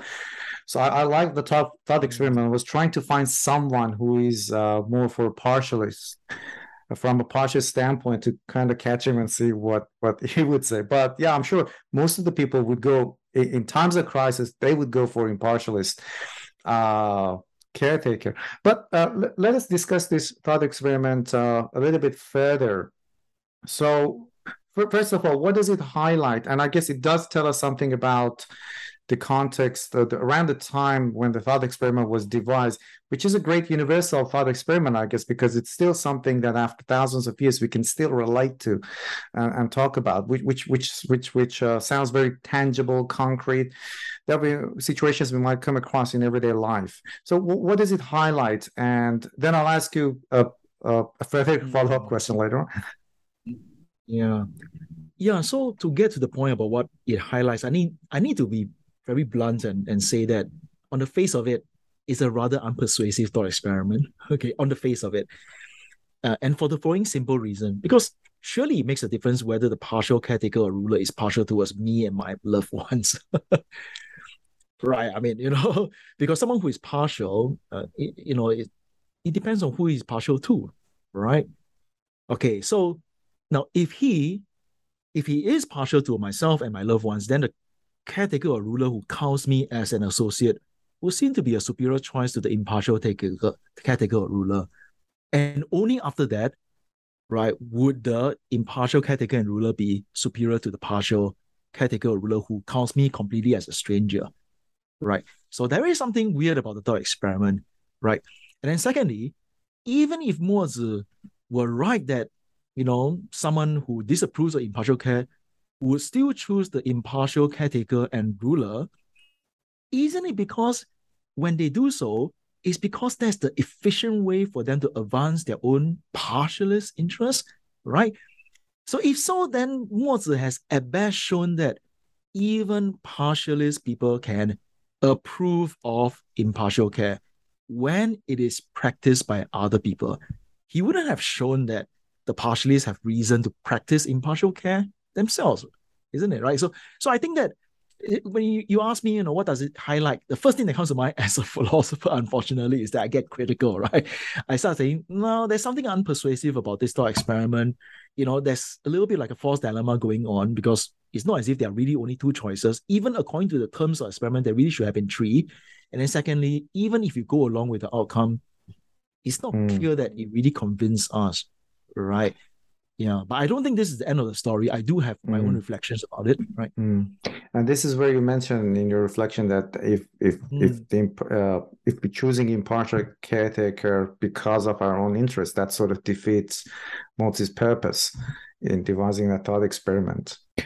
Yeah. So the question is whether it does do that. That's the question. Yeah. Yeah. So you asked the question: does it defeat Mozi's purpose? Well, this is where it gets complicated, because when I reflect upon this thought experiment, my sense is that there's a kind of a yes and no answer involved, right? If Mozi expects his thought experiment to convince someone who is a partialist to become an impartialist, then he's being a little bit unrealistic. Either that or that, he's not even aware that he's being unpersuasive, right? But nonetheless, I think there is something to be said for the idea that, like the way you point out just now, if the circumstances are extreme enough, the partialist caretaker or ruler we can imagine how even such a person might still end up prioritizing those who are closer to him, right? And eventually himself, over myself, over me and my dependents, right? In contrast, presumably an impartialist caretaker and ruler will continue to give everyone equal regard, including my dependents. Now, so from this perspective, choosing the impartial caretaker ruler is a little bit like buying disaster insurance, okay, right? Paying premiums and foregoing benefits in happy times so that a claim can be made in the very unfortunate event of a disaster, even though one knows and hopes at least, that one would never have to make these claims, right? So in a sense, it's like water is just flowing. The money is just flowing away like water, because if you don't claim, your premiums are not doing anything in a sense, right? But that's the point of buying insurance is if you have to claim, you are able to claim, right? So that's the first point. But I think there's a little bit more to this. I think we really shouldn't assume that Mozart's intention was to persuade his audience that they should practice impartial care through the thought experiments. If you remember the way the conversation started, remember that in the surviving text, the thought experiments are presented as speaking to audiences who have already dismissed the earlier argument from consequences. Don't forget that, right? But despite their dismissal of the argument, Mozart seems to want to still show them something. Even if they are not going to practice impartial caring, the question is there some other nearby position, some other nearby thing that I can at least get them to, right? And there is, and it is this, that the thought experiment does give them a reason to believe that even if you're not going to practice impartial caring yourself, it can still be in your interest that other people practice impartial caring. Right? Yeah. And that is a very important outcome, right? Because after all, not everyone is going to be partial towards them in particular, and circumstances can arise in which they need other people's help.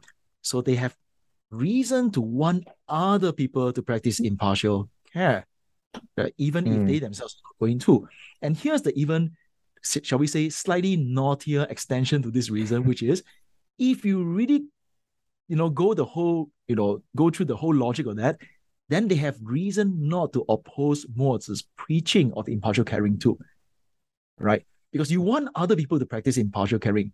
So that means that you actually want Mozart to go around preaching impartial care to convert more people to be impartialists, so that you can reap the benefit of living in a world like this, right?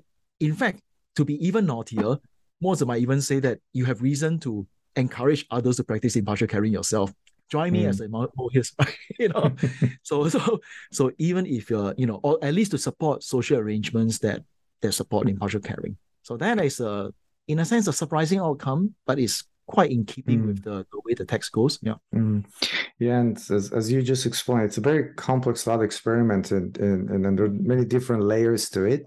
But if we assume that our society is organized around impartial care, and I guess that was the ultimate, goal of Mozart.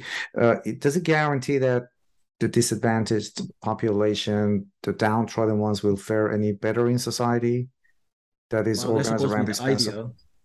Yeah, that's supposed to be the idea.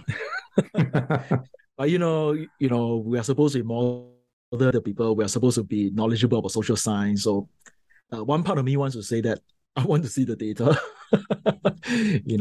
But I think that Mozart is quite confident about this. He even has a passage ostensibly quoting from ancient text where he says that if our society is really organized like this, then the aged without support and the orphaned will be taken care of.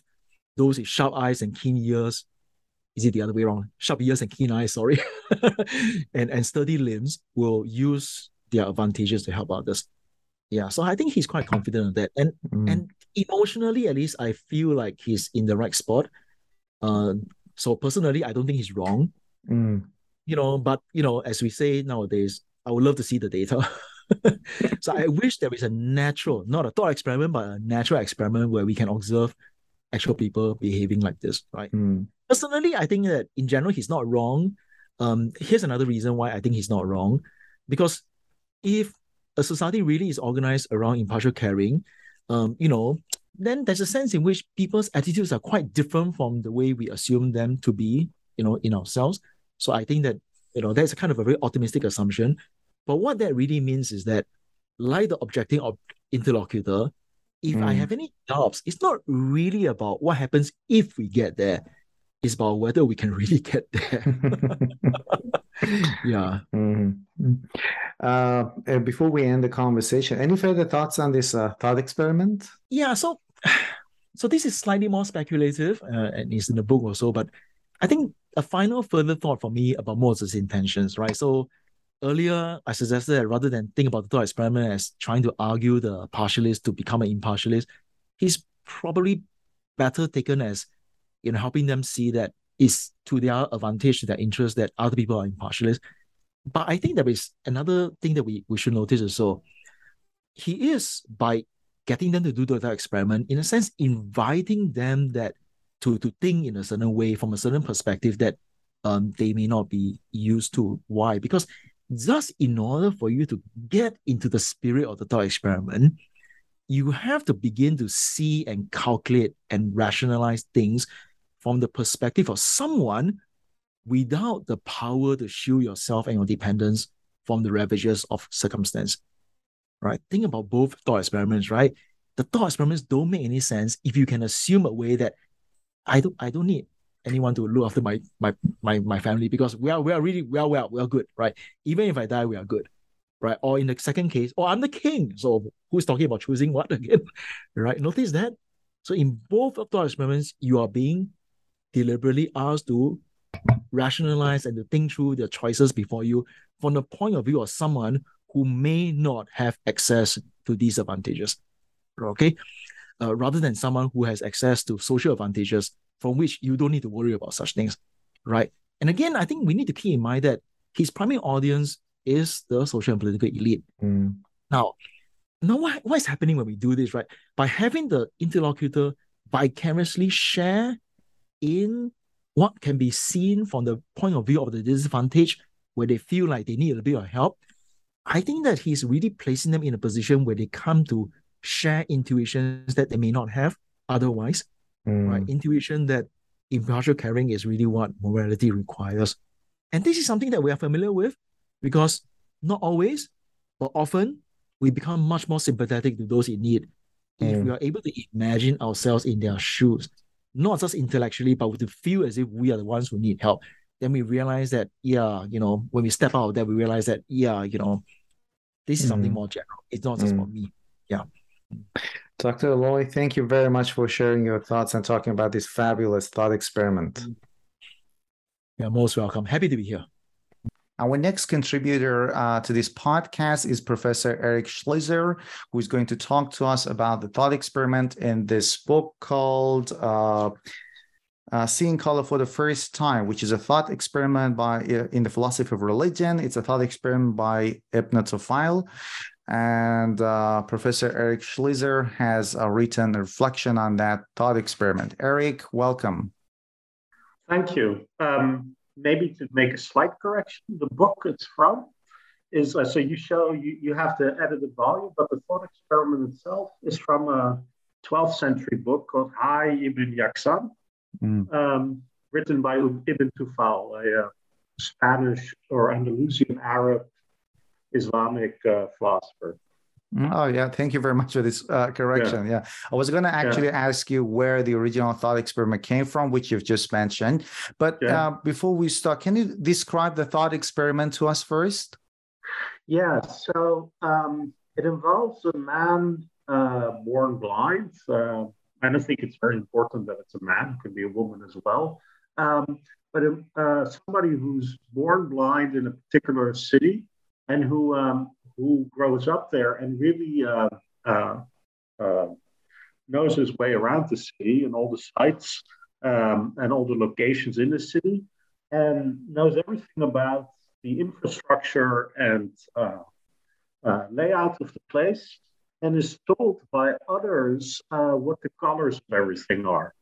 And then one day, this person regains sight, say through cataract operation, and then can see the city. And the thought experiment claims that this person actually will will know everything he encounters, but that two things change in this person. So the colors are as he imagined, the places are as he experienced. But two things are new. Number one, he sees the city with greater clarity. And number two, this person will feel great joy. That's the thought experiment. In the beginning, you mentioned that this is a thought experiment by Ibn Tufayl. So could you please tell us who he was, what his philosophy was about? He was a Muslim philosopher. So can you tell us a little bit more about him? Yeah, he grew up near Granada in the now southern Spain. And he was a physician, which I think this thought experiment also suggests, and a philosopher, and actually really a polymath in many ways. He became a political advisor to the local and very important emir.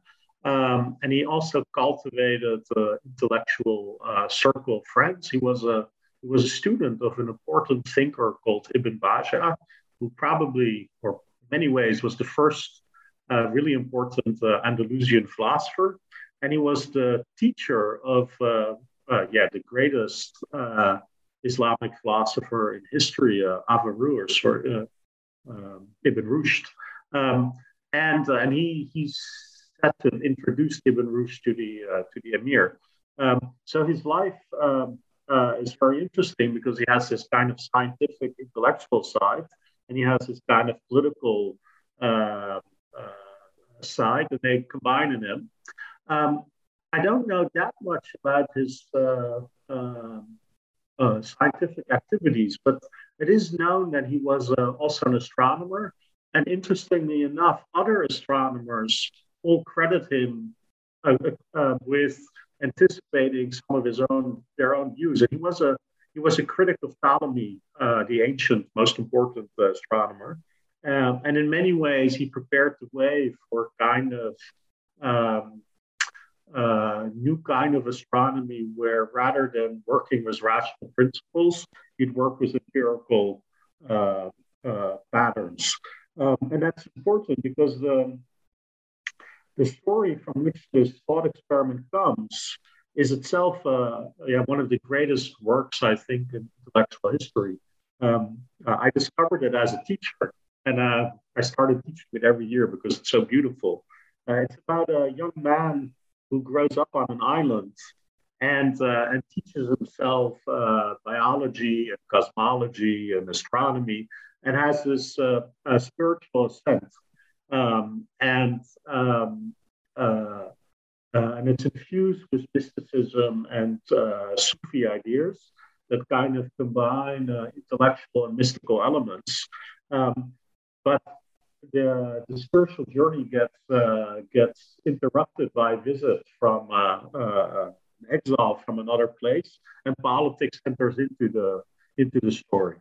You'll have to read it yourself. I'm not going to give away all the clues, but the thought experiment comes from a kind of literary framework that surrounds the actual narrative, and the thought experiment is itself meant to illustrate the kind of wisdom one might get from studying Eastern philosophy. And remember, Andalusia is in the far west of the Islamic world, and Eastern philosophy here means Ibn Sina, perhaps Al-Farabi, the great Persian and even Asian thinkers of the period. And the book the book that you just mentioned, from which the thought experiment comes from, it has been translated into English, I'm guessing. Yes, there are two very interesting translations. One is a late 17th century translation by an English guy called Oakley. And so we know, and that was translated from the Latin. So we know that the text was available in 17th century, early modern period. And the Oakley translation you can find, online, and it's for free. And then there's a 20th century translation by a guy called Len Goodman, which is the one I initially had. It's a paperback, University of Chicago. And that one has an enormous amount of endnotes, so you can kind of figure out what all the allusions and references are. But it's fun to read the Oakley one because there's good reason to believe that Daniel Defoe's Robinson Crusoe is kind of inspired by this book. And then you can kind of see what Defoe would have read. So there's all kinds of other reasons to, since I know you have an English lit background. I'm really tempted now to check the book. When you were describing a thought experiment, so this guy sees color for the first time, everything is exactly as it had been described to him, but there are two new aspects to his experience. One is that it's clarity, the other one is delight and emotion. So these are the two new aspects of his new experience of this blind guy seeing colors for the first time. But how does it enrich the experience? How does it add to the experience? Can you elaborate on these two aspects? Yeah, so that's a deep and tough question. So we know that the thought experiment is meant to illustrate what it's like to have a kind of mystical experience, right? Or kind of indicate that. And what Ibn Tuful is indicating here is that in a mystical experience, you don't really gain new scientific knowledge of the world. You don't really gain any new propositional claims about the world. Sorry for the philosophical jargon. What happens is that you see the world in a sharper or clearer way, and that features that you already know stand out in a new way to you. So that's I think is really important. And then the other aspect of it is this intellectual delight, this joy, and I think that's meant to indicate that seeing the world in this way is seeing God's creation in a new way, and it brings you closer to God. Now, the idea of God that the Islamic philosophers had is incredibly abstract. It's not the man with a long beard. It's itself a kind of rational principle or the organization of the universe. So I think, and there's a feature to the view that's unintuitive, and that is, since all of us are God's creation, what we really are experiencing is being part of God or being identical to God when we have this kind of spiritual experience. And that's a lot to attribute to a simple thought experiment. But the thought experiment is introduced with the thought, look, I'm going to try to give you a glimpse of what it's like to have this mystical experience. And a mystical experience is, to put this in modern terms, is to go from black and white TV to color TV. And in color, but knowing that colors exist. And knowing even somewhat counterintuitively what it would be like to experience color. But even so, experiencing itself adds something to your stock of understanding. I hope that helps. It does, yeah. I find it fascinating that there is this element of affect or emotion in this experience. So it's not all about mathematically seeing or experiencing the word, but there is this emotional aspect to it as well. And if I'm not wrong, and this was going to be my next question, so you could correct me if I'm wrong, this is how it relates to, but I don't want to use the term Eastern philosophy because I know I'm being terribly reductive. but but in terms of this experience, this thought experiment, so how does it relate to Eastern philosophy? Because you do mention a few points about that in your reflection on this thought experiment. Yeah, so I actually think that your terminology here is actually correct, because Ibn Tufal situates himself as a Western philosopher vis-a-vis the East. Right now, this is within an Islamic intellectual culture, but I actually think, and I sometimes tease my students, that Ibn Tufal is working in the far, far western part of Europe, and he's understanding himself in relationship to this intellectual center, which is the East.